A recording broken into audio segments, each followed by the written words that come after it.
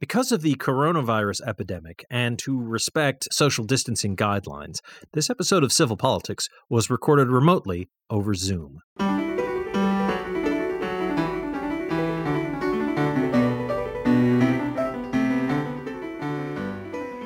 Good evening, and welcome to Civil Politics here on Valley Free Radio, WXOJLP 103.3 FM out of Northampton, Massachusetts.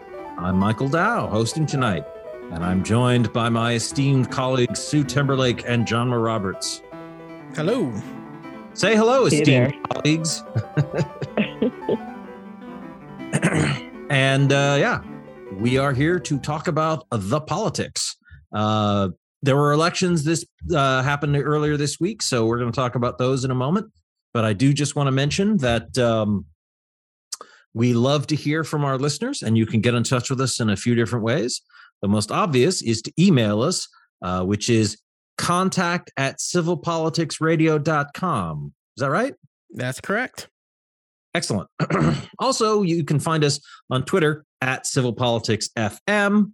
And we're also facebook.com/civilpoliticsradio is our community there. But yeah, best place, contact us through our email.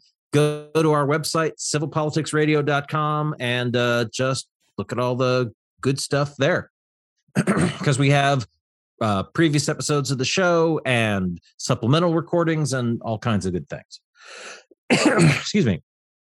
The other thing I just want to mention is this episode is going out on Guy Fawkes Day, celebrating either an unsuccessful attempt, the failure of an attempt on the life of King James I of England, or the fact that somebody actually was willing to just put in the effort and actually try to kill the king, because, you know, one or the other. Either way, that's the day of this show. In 2 weeks, it will be the week of our fall fund drive. That's going to run the 14th through the 20th here for Valley Free Radio. We are, in particular, attempting to raise money to pay for upgrades to the transmitter so that we can fix some annoying issues that we haven't been able to iron out with some of the sound quality that comes in at times, especially if like there's a lot of ionization in the air from like weather or the sun's acting up or whatever. So, it'll cost us a few $1,000s, but with some new equipment, we should have a more consistent, clear, and concise sound that will make us a lot more fun to listen to. And when you listen to the great music of, say, Warm Heart of Africa or Press Start to Continue, you'll be able to enjoy it without the occasional unfortunate electronic accident or artifact. So that's going to be the week of the 14th through the 20th. And as I said, that's the week after next is we're going to do this.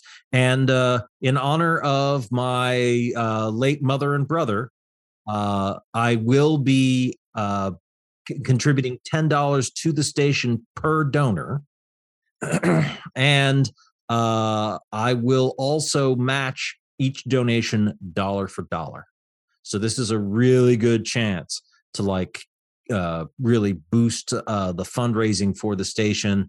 And every contributor, you got to contribute at least $1. None of this nickel and dime crap. But I mean, if you give it, you give the station at least one shiny US dollar, I'll give the station another 10, and I'll match every dollar you give.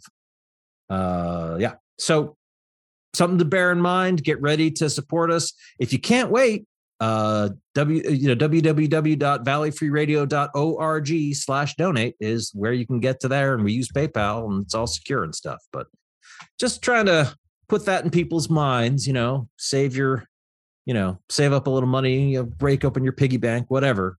Help our nonprofit radio station keep on chugging away. So anyway, so we had elections, local elections and state elections around the country. The one news story that everybody's been talking about, of course, is that the Democrats could not hold on to the office of governor of Virginia. Once again, following the pattern of whichever party won the presidency in the previous year loses the governorship in Virginia the following year. So, yeah, I don't. Terry McAuliffe lost that one himself. Yeah, I think Terry he put McAuliffe his foot in his mouth. Yeah, I could see that. I mean, I certainly, I certainly at this point am just agog that anybody votes for Republican candidates because the Republican Party has become the party of Donald Trump, and that is, that's something to hide it from in shame and not go out and campaign for. But I am actually a Democrat, so I totally understand that maybe I don't entirely get it. But yeah. So Sue, what do you say more about what you think about Mr. McAuliffe and how so was it Youngkin, the fellow who won? I can't remember. Youngkin, yep. Youngkin. Yeah, I think Youngkin did quite a job sort of straddling the fence so that they weren't sure who he was. So the independents voted for him. But Terry McAuliffe, I think, lost the race when he said, we don't want parents deciding what their kids, have for books in school and all that. It just was a misspeak. And he, instead of saying that's not what I meant, he doubled down on it. And I think that's what did him in, because the race was very close. It was very, very close. And that's my opinion anyway, that statement alone, sort of like when Romney said 47% of the people aren't going to vote for me because, they don't pay taxes anyway and blah, blah, blah. They're the working poor.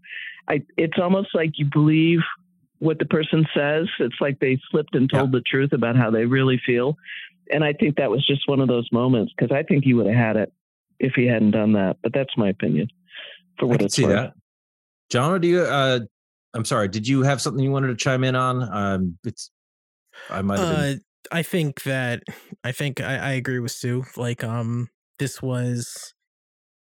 I agree with both of you. Like, I think McAuliffe didn't really do a great job, trying to get people to get on his side, and also that, Biden's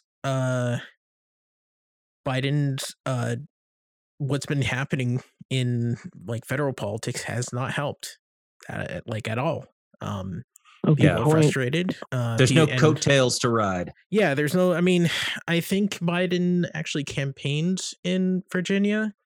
If I'm not mistaken. But so did Kamala Harris, and everybody was there. Yeah, I mean, they passed through there are Obama. A few reasons. Yeah, there are a few reasons. One, it's because McAuliffe wasn't great. Two, because Virginia still has a lot of very activated Republicans. Three, because it's a off year. Which makes it very, very hard to get people into the polls, no matter what. And Republicans, like it or not, are much more activated than Democrats, just in general, except for like when Democrats are just really like upset about something. Otherwise, they kind of sit on their laurels, and that's when Republicans come in and sweep stuff up. And Democrats are not great at state and local contests. Like when they want to be, like this year, like they're really trying to get like him, and but for the most part, that's kind of been a Republican kind of area. Like they're much better at it. So there are a lot of reasons why he lost the governorship, the contest, and obviously it's politics, so everything's really complex. But I think the main reasons were that it's an off year. He wasn't the best candidate, and Biden didn't help him. Like the Democratic Party, like I'll agree with all of that, and the Democrats have been doing absolutely abysmal jobs of political messaging for this year, which we can talk about more in a minute. But I think also very specifically, like that comment you pointed to, Sue, where he said like we don't want parents, and it's like, look, the context of that was Youngkin making the book. blathering on about critical race theory and how we're indoctrinating the kids. It's like no, like that's a racist dog whistle. You got to stand up to that forthrightly and not just say like, well, we don't want parents picking books. It's like, no, we don't want to cave into, the racist paranoia of certain members of our society, even if they are parents, something like that. Beloved. It was the book Beloved, right? That got banned. That was really the underpinning of that question. But it was massacred. McAuliffe's massacred. And Biden's inability to get anything through Congress in a timely fashion. I think, I think you're right. That hurt him too. And Youngkin was so careful not to have Trump come into the state and, accept his endorsement, but not have a rally with him. I mean, I think that helped him. Yeah. And it certainly, I think Trump was actually happy to do that because it let him, he's like, well, he's my boy. I endorsed him and he won. So go me.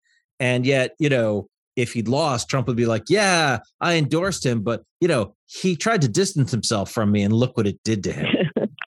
Yep. So there have been some initial analyses about what happened. I'm reading a Vox article about if critical race theory did have an effect. Exit polling, there was a lot of that, but if you look at just overall, McAuliffe people weren't excited about him. He was trailing. There's one patch here. The election result returns from Virginia show a uniform swing against McAuliffe, not an especially strong backlash in areas where CRT was an especially prominent issue. There was it's just the state just was like meh. White women especially broke against him in a big way from where they'd been for Biden a year ago. And he wasn't doing a great job of motivating, non-white voters to really activate for him and turn out for him. I can tell you that. Am I wrong? Weren't they there were record turnout in both parties? I thought there was record turnout in both parties in Virginia. All right. Maybe I'm wrong because I wasn't under that impression, but I'm up here in Massachusetts. I could be completely wrong. Record turnouts for an off year? Yeah. Like, what do you mean record turnouts? Because that could be like a very, very small number. Like I wouldn't be surprised if there was like record turnouts, but it's like we had 4 dozen. Exactly. That's what I'm saying. Yeah. but I thought I saw a piece that said both sides had actually record turnouts. Just Youngkin had more than. How many votes were cast? I'll look it up because we could look and see how many votes were cast this year versus how many votes were cast in the election last year. That'll certainly tell you what kind of. I'm going to look it up. Definitely, we could talk about it next half, I guess. Yeah. No, that's right. Supposedly bested his numbers from last time he was elected because he was elected and then was out for a term and this was a return to the. Yeah, right. Because I believe a Virginia governor cannot serve consecutive terms. So let's see, 2021. So 2017. You're right, because McAuliffe was elected in 2013. Yeah, it was like everyone was like, yeah, well, Obama just won re-election, so Virginia and McAuliffe won, and people were like, wow, impressive. So voter turnout is higher than any other gubernatorial election in Virginia since 1997. Well, it was high for the governor's race, which is impressive. And the governor's race is always the year after the president. So yes. The high turnout is a product of expanded early voting across the Commonwealth and Youngkin and McAuliffe's massive campaign war chest. More people voted because they had more time to vote. Well, there you wild. Go. freaky. Have to stop that. Yeah. Well, I mean, like your party's all over that, so that's cool. Good job. I'm being silly, as you know. I know. I believe the bigger the turnout, the better. Yeah. Just all right. Fair enough. Yeah. Your party, not you.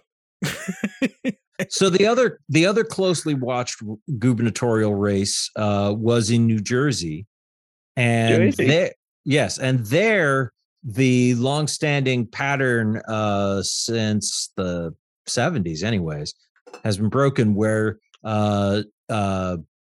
normally governors, certainly Democratic governors, don't get reelected, and so I'm drawing a blank on the guy's name. I had it written down, like Murphy. So Governor Murphy was reelected, and that's the first time a Democrat's done that since the 70s.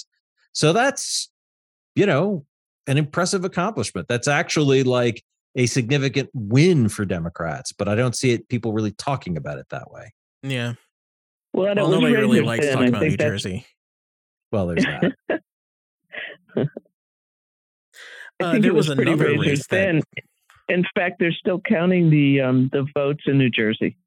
There's a lot of votes still out there, but it can't change the final outcome. But there's still a lot of stuff coming in, because I think they have up to 3 days for the ballots to arrive. Yeah. So there was another race that was being paid attention to by us specifically, by everybody. And what race was that? Boston. Yeah, Boston. Oh, I was paying attention to that. I actually got a fundraising call from Michelle Wu herself like 6 months ago. Wow. Well, because I've made a significant contribution to Elizabeth Warren's presidential campaign, so I imagine I wound up on a donor list. So, yeah, you did. And Massachusetts resident. Like it's probably not that long a list if you're just looking at trying to be mayor of Boston. So yeah, and I wouldn't be surprised. Well, I never lived actually in Boston. So anyway, but yeah, so she called and we spoke for a couple of minutes, and she was very nice and just said, "I hope you'll support and go to my website," and just. That's cool. Very anodyne, but whatever. And so I checked out her positions, and I thought, oh, she looks nice. And I think I sent her $100 or something, but whatever. First woman and first person of color elected mayor in Boston. Ever. Yep. This is Boston. I mean, that Boston actually elected somebody who isn't white is actually kind of amazing, because I know Boston. Yeah, we're we're progressive in some ways, but oh boy, yes, parochial and in our quiet, staid Yankee way, sometimes very racist. All Irish. Sometimes up until Boston Menino is racist. Was Italian, so That's he was hilarious. the first and only Italian. So it's been Irish forever. Yep. And then one Italian guy. I'm just saying days ending in Y. Exactly. But yeah, and also an Asian American woman, and there isn't a lot of Asian Americans in Boston. Like, they're very small contingent of the population. So this is she just won everybody over. Have you never been to China? You've never been to Chinatown? What? You've never been to Chinatown? It's as big as South. It's as big as Southie, and it's as big as Dorchester. And I'm trying to think of all the neighborhoods. I think he means out of the 600,000 or so people who live in Boston proper. I don't think the Asian American population. Is more than 10%. And that's a significant it's lower number. Than 10%. I actually read an article about it. It is a significant. It is a smaller population than a lot of the other populations in Boston. So not just that she's a woman of color, but she isn't black in Boston is, I think, an achievement. Just in terms of. You can't say that she got the X vote because she looks like this person. She just won everybody over, which I think is really important. Yeah, she did a great job. Yeah. She did a great job. I hope she's able to do a great job as mayor. So what's strange is the other person of color there were two women at the end in the final race. Mm-hmm. And I'm drawing a blank on the other woman's name, but she's Arab and Polish. And all the white guys were going for her. And she looked like a white woman. It was sort of strange when they were saying these two people of color, when there was this, blonde-haired Polish woman and Michelle Wu. So I don't know. I guess it's technically correct, but it was sort of odd. Race and ethnicity can be complicated things. But so I have a friend who has Polish ancestry, grew up in Tucson, and he told me that he remembered a point in the early 80s. He's like slightly younger than I am, but he said in his early teens sometime in the 80s, he said he remembered there was sort of this short period where he said our family became white. Like because of stuff going on in Tucson, like even though they were Polish, it's like, well, it's probably, we want to include them in sort of the umbrella of whiteness as we struggle to keep the Mexicans and the Navajo and the Hopi and the other people who live around here from having too much power. And yeah. I was like, I wasn't aware that, this was like, I don't know, 10 or 15 years ago. And there was a lot I hadn't learned about how racism works, but I was just like, I thought it was just like, like if you look, as pale and blonde as all get out, then, you're quote unquote white, but no. Oh my God, no. Yeah. Well, I didn't understand the distinction between racism and racism and colorism are interconnected, but they are not synonymous. Sorry, go ahead, Sue. No.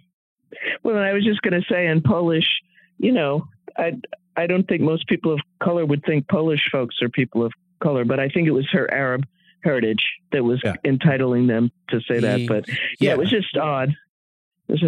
She's, Arab and people with Arabic heritage, like they sometimes have very light brown skin, there is a transitional area where people go from like brown to like lily white, but Polish people are not considered people of color now, but it's because she has an Arab parent. Arab parent. Not Arab parent, but Arab parent. Very nice. I hate myself. So she's a person of color. Like she's not a person of like deep dark color, she's not a puff of smoke or something, but like she's a person of color, and I can say that. Well, she's a person who had to struggle with being oppressed by racism, even if colorism isn't always something that comes into play. Exactly. And that, her middle name is Isaibi. I think so. Isaibi, I think. I don't know. Either way, I'm not sure how to pronounce it either, but Michelle won, so that's the most important thing here. Yeah, very exciting for Boston, and they're going to see a lot of competence, I think. Yeah, I hope so. In government, I think so. Closer to home, Mr. Garcia actually won in Holyoke. That's Joshua Garcia. Yep, an impressive accomplishment. Winning out over Mr. Sullivan, who's has connections to the entrenched longtime residential block of Holyoke, and the city council at large had a lot of turnover. Joshua's elected mayor of Holyoke, right? Yes, and the city council of Holyoke also, like I think 4 or 5 at-large city councilors. The challengers won. Yeah, I don't believe we had Ann Thalheimer on the show one time a few years ago, and she was running for city council in Ward 2 or 3, and I don't think she won, so that's too bad. But that's too bad. But also, and this is actually Sue reminded me that it's a good idea. We had Nicole LaChapelle, the mayor of East Hampton, who handily won re-election on the show. And we do always try, when we have people who are candidates for office on, we do try to have all the candidates for that office on the show. And I did reach out. Invite them. Yeah, I reached out to the other people who were running for that office, and I didn't hear back from them. So that is why we only had Nicole on, much as I like. But also, we had Mark Warner and Annabeth Sciarra, the two candidates, the final candidates. I'm sorry, what was it? Gina Louise. Gina Louise, sorry. Who's Annabeth? I don't know. I want to look into this. Who's Annabeth? Annabelle Lee, a famous song out of the South. Oh my God. Yeah. So, never mind. Gina Louise Sciarra. Thank you. Yeah. Sciarra, and Mark Warner. And so we had them on both of them on our show, and Ms. Sciarra won. So she's going to become the mayor of Northampton. So yeah, about like 70%. Congratulations to her. Really? Oh wow. Yeah, she got about 70% of the vote. Huh. Well, kudos. We'll have. By the way, can we go back to come back to join us on the show again? But yeah, go ahead. Sorry, Sue. Joshua Garcia. I just wanted to say that he's Puerto Rican, and at this point, Holyoke is 53% Hispanic, mostly Puerto Rican, and so yes. And he's a very talented guy. He's been running other cities and towns, so he's got, he grew up in Holyoke. He sort of worked his way up, went off and ran a few other cities and towns, and so I think Holyoke's going to really do well under him. I guess we'll find out, but very interesting background, very different, and background. Certainly a welcome bit of change. I mean, obviously, all the people of a city deserve to be represented as, its citizens and as the constituents of their elected officials. But it is a nice change to have someone from the Boricua community, sitting in the mayor's office in City Hall, because that hasn't happened before. So, well, and how Alex let's hope it's Morris a positive change. Won. Yeah, the youngest mayoral candidate, and a gay man who won in Holyoke and has gone on to P-Town. But he went out and knocked on doors, and he speaks fluent Spanish, and he earned that job. He really worked for it. This is going back. I'm not trying to denigrate other people who've held the office before. Representation isn't everything, I mean, Well, and I was basically making the point that his ability to speak Spanish was, a strength that people couldn't figure it out, and then he won. It's like, well, he went and asked people for their vote in their language, and kind of works. And they said, yeah, that sounds like a good idea. So anyway, we are at the halfway point of the show here, so we're going to take a short break, play some PSAs, promos, and station IDs, and then we'll be back with more civil politics here on Valley Free Radio. So don't go away. We'll be right back. Table of Contents is a weekly music program that assembles an assortment of songs and sounds of many genres, and which may entail literally taking a random collection of musical sources off the shelf and giving them a turn on the table or spin in a CD or tape player. Each week presenting shows which can at times be organized and orderly, and at other times perhaps be not as much so, yet never dull.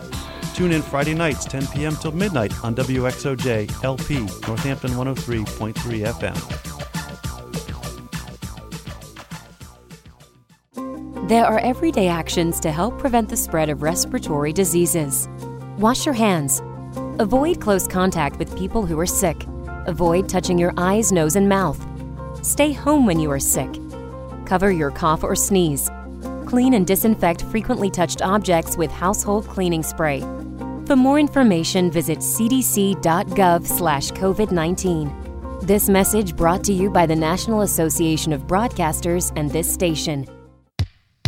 Hey, this is Wendy, host of Valley Free Radio's Subculture Music Program, featuring new wave, post-punk, indie, and electronic music from the 70s to today. Join me every Friday night from 8 to 10 p.m. here on WXOJ, or stream it live from your favorite listening device at valleyfreeradio.org.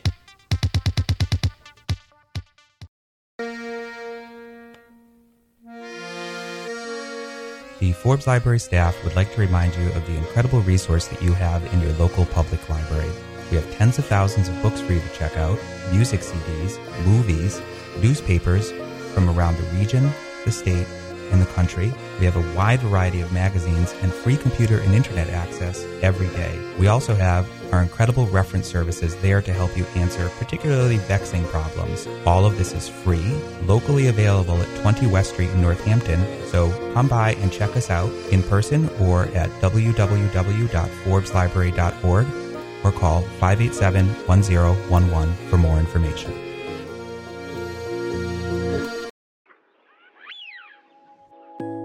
Tune in to Evidence-Based Radio, science and skepticism from a feminist and socialist perspective. Every week, we explore the interesting and important stories in science with a focus on the positive. Friday nights from 6 to 7 on Valley Free Radio, 103.3 FM, or at evidencebasederrata.com. That's 6 to 7 p.m. Fridays on Valley Free Radio. And we're back with Civil Politics here on Valley Free Radio, WXOJLP 103.3 FM out of Northampton, Massachusetts. I'm still Michael Dow. I'm still talking with John Roberts and Sue Timberlake about the elections that just happened this week. And John, you actually, what was the other thing you wanted us to be sure to mention? The internet, the question one. The whole internet, that's a big thing. Yes. Question one in Northampton. It was resoundingly passed to do municipal broadband internet. A municipal lighting plant, which will allow them to have. Exactly. Yeah. I understand the question is technically non-binding, but it certainly shows strong support, doesn't it? 90%. Well, it wasn't. Yeah, that's pretty strong. I was going to say, it's not that it's non-binding, it's that it couldn't go forward without a public vote. Mm-hmm. So it could have vetoed it, but it couldn't force it to happen. Right. So yes, fair enough. Or at least that's how Gina Louise Sciarra explained it to us. Right. Well, and that makes sense. That makes sense, you know. But yeah, if a required step. It's a required step, but it doesn't force it to happen in and of itself. But yeah, so talking about that's great. Yeah, I'm so happy about that. I was telling my aunt, she was like, why is this important? I'm like, it's just for Northampton. I'm like, no, it's because now people will be able to say like this city did it and this city did it, and it'll be like a domino effect. Then everybody will have municipal internet, and I'll just be the happiest boy ever. And look how much better it is than the desultory service I get from the local cable company. Exactly. Any one of them, yes. Yeah, because there's only ever one in a community, because monopolies. Mm-hmm. Yeah. Remember free market competition? It actually has its place in a society and an economy, and can actually be a good thing. Scoff. Yeah, I know. So technical point. Most of the licenses for internet now in cities and towns is non-exclusive. They were all changed in the last 10 years. Oh, I didn't know that. Nobody will come in because of the installed base. Oh, so right. If you happen to have Charter or Comcast or whatever, they have all the lines. So they don't want to compete with each other, because they don't want to cannibalize each other. So they don't come into each other's territory. But all the cities and towns en masse have changed their licenses. So they're non-exclusive. They could have anybody else come in. Right. But it's by the market. What do you call it? Barriers to entry. Yeah, there are barriers to entry and minimal incentives to challenge them for the kind of companies that can do the work. Yeah. So there's a thing I that talking about the elections have reminded me of, and we don't have to make a big long thing about this, but one of the things that I noticed about the press coverage is, the Democrats lost control of the governorship of Virginia. All is lost. Doom has come upon us again.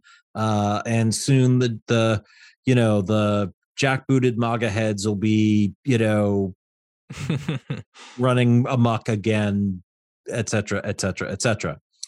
And obviously that is not a good thing to have happen. So I really hope it doesn't happen. I really hope we can prevent it.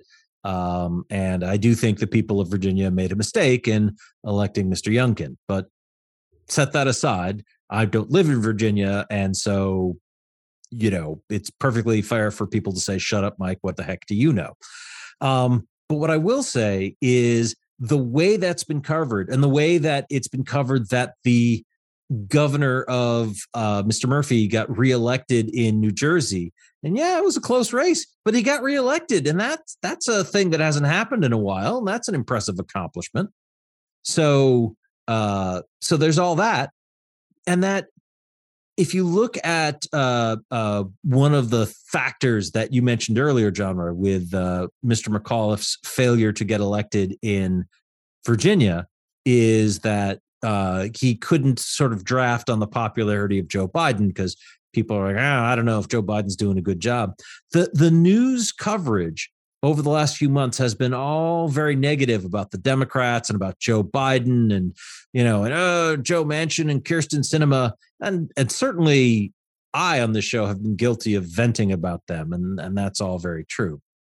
But the reality is, even though the $3.5 trillion Build Back Better bill that they were talking about back in the summer was much superior than what's actually, being closely considered and scored by the Congressional Budget Office and whatnot. That combined with the quote unquote bipartisan infrastructure bill, this is a huge amount of money, and that is going to be spent on good programs. This is going to provide real tangible benefits for millions of Americans and helping kids get out of poverty and providing new opportunities for people and ensuring safer drinking water and doing at least something, not everything we need, but something to deal with climate change. And those are all good things. And if we'd been coming in and like, I don't know, maybe $100 billion, and someone that altogether said like, nope, it's going to be about $2 trillion altogether. If we'd been promised less, or if there'd been less dangled in front of us, we'd be talking about what a great job, or well, we might be. It'd be more likely to, anyways, talking about what a great job it is and how impressive this is and everything, and how this is a major win. And assuming that the bills that have been talked about do in fact get passed and then sent to President Biden's desk for signing, those will be major accomplishments and significant causes for celebration. But and things that should burnish the sense that Joe Biden is a president who's getting things done. And I just think like, even if that happens tonight and Joe Biden signs those things before he goes to bed, people will still be like, yeah, but think about how much more he could have had. And it's like, yeah, so there were negotiations and discussions and possibilities. Okay. Like the fact that we didn't get all the things that we thought we might and hoped we might doesn't mean that the things we got are worthless, and that it wasn't hard to get them and that it wasn't worth getting them. And of course, there's still more to do. Like even if we passed the $3.5 trillion bill that had been talked about before, there's still going to be more to do down the road. There are still going to be other pressing issues and important things to invest on to further the public good. And we still have other problems that need to be addressed. We need to end the filibuster so that we can actually address electoral reform and appointing more justices to the courts, expanding the Supreme Court, and heck, while we're at it, we should make DC and Puerto Rico states and yada yada. So I mean, there's work to be done to actually help the country along, and it's important not to lose sight of that. But at the same time, this is a big effing deal when this goes through, just as Obamacare was a big effing deal, as then Vice President Biden pointed out years ago. So counterpoint, please do. incrementalism is not good enough anymore. That is one of the points that the Progressive Caucus was trying to make. It's better than nothing. This is what I'm hearing. It's better. It's good. This is a good thing. These things are good. The problem is that we have a clock, and a lot of the stuff that was stripped out would have significantly been better for climate change and for the American people. And because it's been cut down, I am not going to just say, well, we still got this done, because there should have been more done. They cut the bill in half. Not like if they cut it down to like 2.5 trillion or 2 trillion at the very least, maybe 2.25, then I'd be like, all right, fine. But like half by 50%, it's like, it's galling. It's honestly galling. And I'm not going to give them a pass because there's a lot of good stuff in it, because there should be a lot of good stuff in it. I'm going to tell them, listen, you were supposed to do more. You need to do more, because this kind of like, we're going to spend $500 billion on climate change. Great. We should have been doing that every year since the turn of the century. So now, because it's been so long since nothing has been going on, we need to dump a ton of money into it and resources so we don't all die. And the thing is that like a lot of countries and a lot of the policies are looking at 2050 to halt climate change. We need to do this by 2030. Absolutely true. And so I'm not going to celebrate this. I'm going to say good job. I'm going to give them a pat on the head. I'm going to say this was not bad. But I'm not going to say it's great, because it's not. Because we need to do more. They stripped out education, like just community college. Yep, I agree. How insanely amazing would that have been just for the general American people? I completely agree. And I do lay this on Kyrsten Sinema and Joe Manchin, of course, as do but I. also the Republicans. Yep. Suck. And they're not even trying. And one thing, I don't know, like I said to mention this before, I don't know if you did it last week, but like nobody is stop talking about this.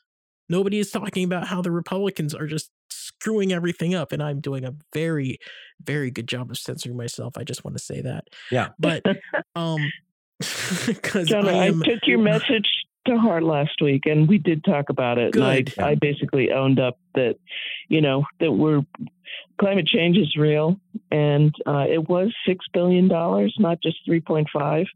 So it's barely a third. And the incentives, all this stuff. And did you hear the COP26 this week or this past week? Yeah. A lot of the countries are saying, you guys promised in the last one that you'd be $100 billion, and you haven't come close to it. You haven't honored all the things you promised, 3 years ago, 4 years ago. Yeah, the last one, whenever it was, Paris Agreement. That is one of the biggest failings about the Trump administration, like just having the Trump administration. It's because the trust that the world has in America has been broken. And they're like, we don't know if we want to enter into anything with you, because you might have an election and some Yahoo will come in and trash everything. We need stability.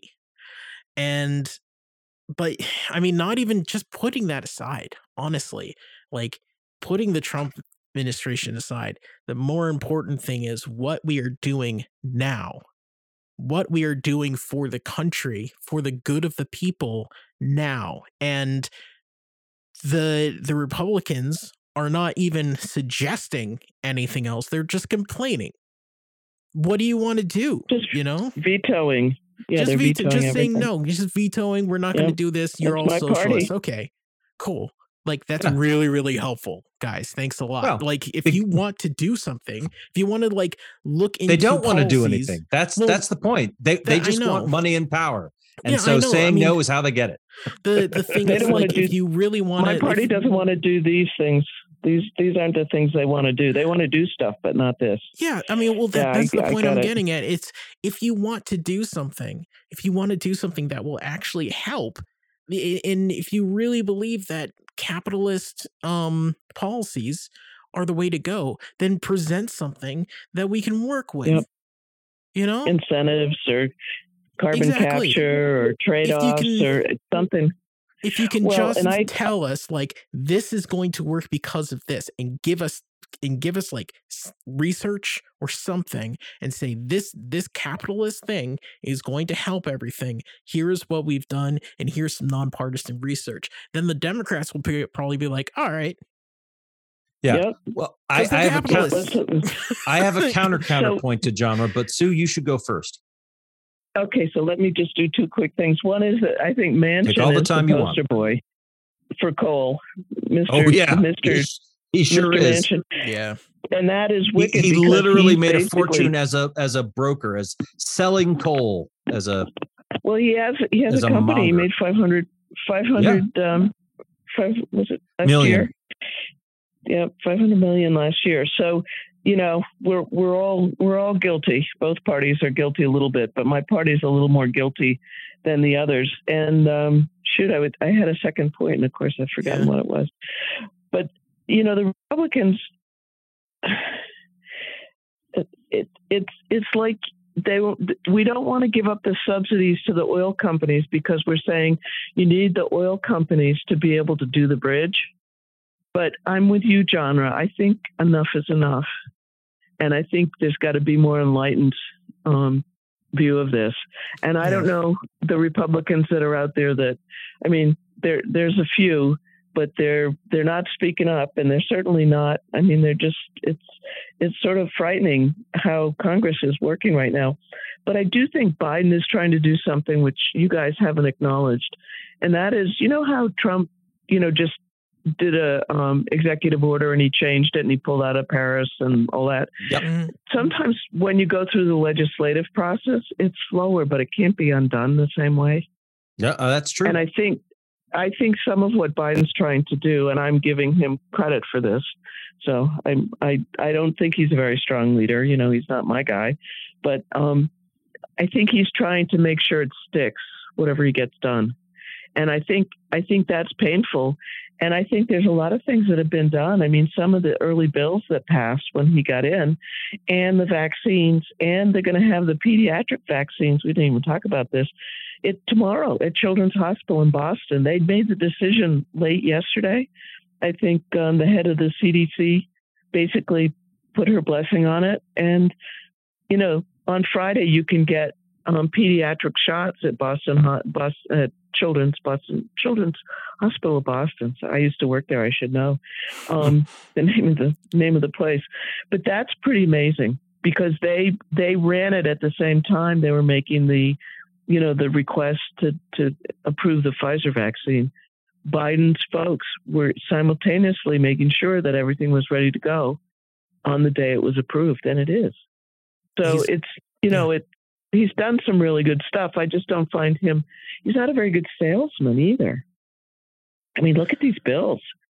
Somebody needs to be promoting what's in them, even the parts that are staying, because a couple of things have come and gone.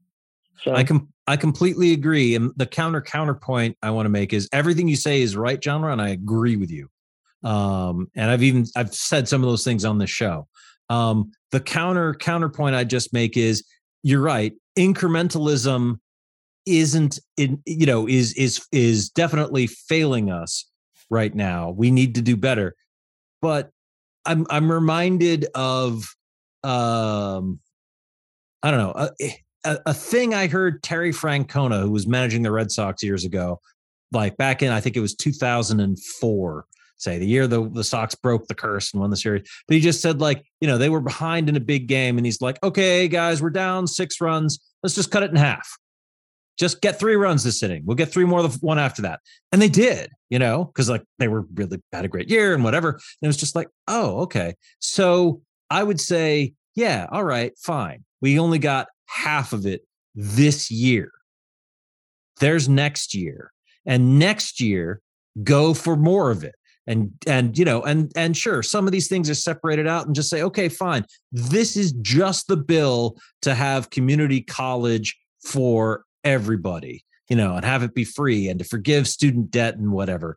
And, make a big deal about it and just say, hey, Republicans, how come none of you want this? Because 65 to 70% of Americans want this. And hey, we got an election coming up, everybody. So, hey, do you want to vote for the party that's like women should be, bounty hunters should be going after women having abortions and COVID's not real and wants you to be drowning in college debt? Do you want to go with those, and they wanted to take your health care away from you? Do you want to go with those people or do you want to go with us?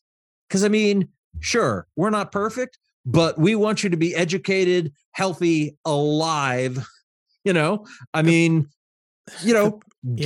us up here. Like the Democrats could do that. Now, the problem with this is the Democrats don't seem to want to do that. They don't seem to want to get behind that. So, okay. I'm just going to also mention we're getting close to the end of the show. Yeah. So, I know. Jama, I know. I'm just pointing this out. So, Jama, go ahead, take the reins, man. Take us home. The problem with that is there are a couple problems with that. One is that this isn't a game. It's not even close to like the analogy doesn't work because you have another season. You have another season. You have more games after this, and we have a Senate that is split down the middle, and who knows what's going to happen in 2022. This could be the only chance to pass something like this. This could be the only chance. We have a Democratic president. We have a Democratic controlled Senate. We have a Democratic controlled House. And this is the only chance, because if we don't get this right, if we don't get this legislation right, if we don't get voting rights right, if we don't get a lot of things that need to happen, and we lose seats, we lose 1 seat in the Senate, then that's it. That's it. Nothing will happen. Nothing. And getting a little bit now and getting some later is okay, but this is the chance, and that is the biggest thing that I have an issue with, because no matter what the Republicans, because Republicans, like, I don't like it, but we can't count on them. So if you want to stop climate change and you want to educate people correctly, and if you want to do all of these things that will help the American people, we have now until next year, and then we're into campaigning. And after that, you have like the last 2 years. If we keep the Senate and the House, which might not happen, then we might have Trump coming back and running again, which will throw everything into chaos. So this is it. This is why I've been saying like all this year, like they need to do something, because that's it. Like this is the ball game, if I can go back to that. So who knows what's going to happen? This is the only time that we know for a fact that things will pass, and it's getting screwed. And that is incredibly frustrating, isn't it? It's it's maddening, and it's frightening. And this is like, we're looking at one of the last chances to save the earth, because if the Republicans take back either chambers or the presidency, then we're not going to be doing anything for at least 4 years, maybe 6. So that's my feelings on the subject there. Sue, you got any last words? Back all 3. Just going to say that we're going to take all 3. We're going to take the House, the Senate, and I bet you $1 that Trump will run again. I don't know that he'll win, but he certainly will run again. And it kills me to watch people who don't know how to use power. And the Democrats have all the power and they're just not using it. They're just not driving it forward. Now, by the time this show airs, they may have voted on the 2 bills tomorrow, Friday. Was it the 5th of November? November 5th. And we'll see. But, they've put stuff back in that Manchin's going to veto in the Senate. So it's going to go back and forth between the House and Senate, even if they do it. So it's a pig's breakfast. That's all I could say. It's just a pig's breakfast. And I feel the urgency just like you both do about climate change. I mean, this is serious and we need to get off the, Yeah. The worst thing is that the absolute worst thing is if the Republicans presented a plan that was even a little bit good or a little bit researched so that people would jump on it. Democrats could swallow it, they would. Yep. They would. I agree with you. We can see that with the $1 trillion bill, the infrastructure bill. They would. Yep. So, anyway. Well, sorry. I'll get off the soapbox now. I'll break down the soapbox. I'm depressed.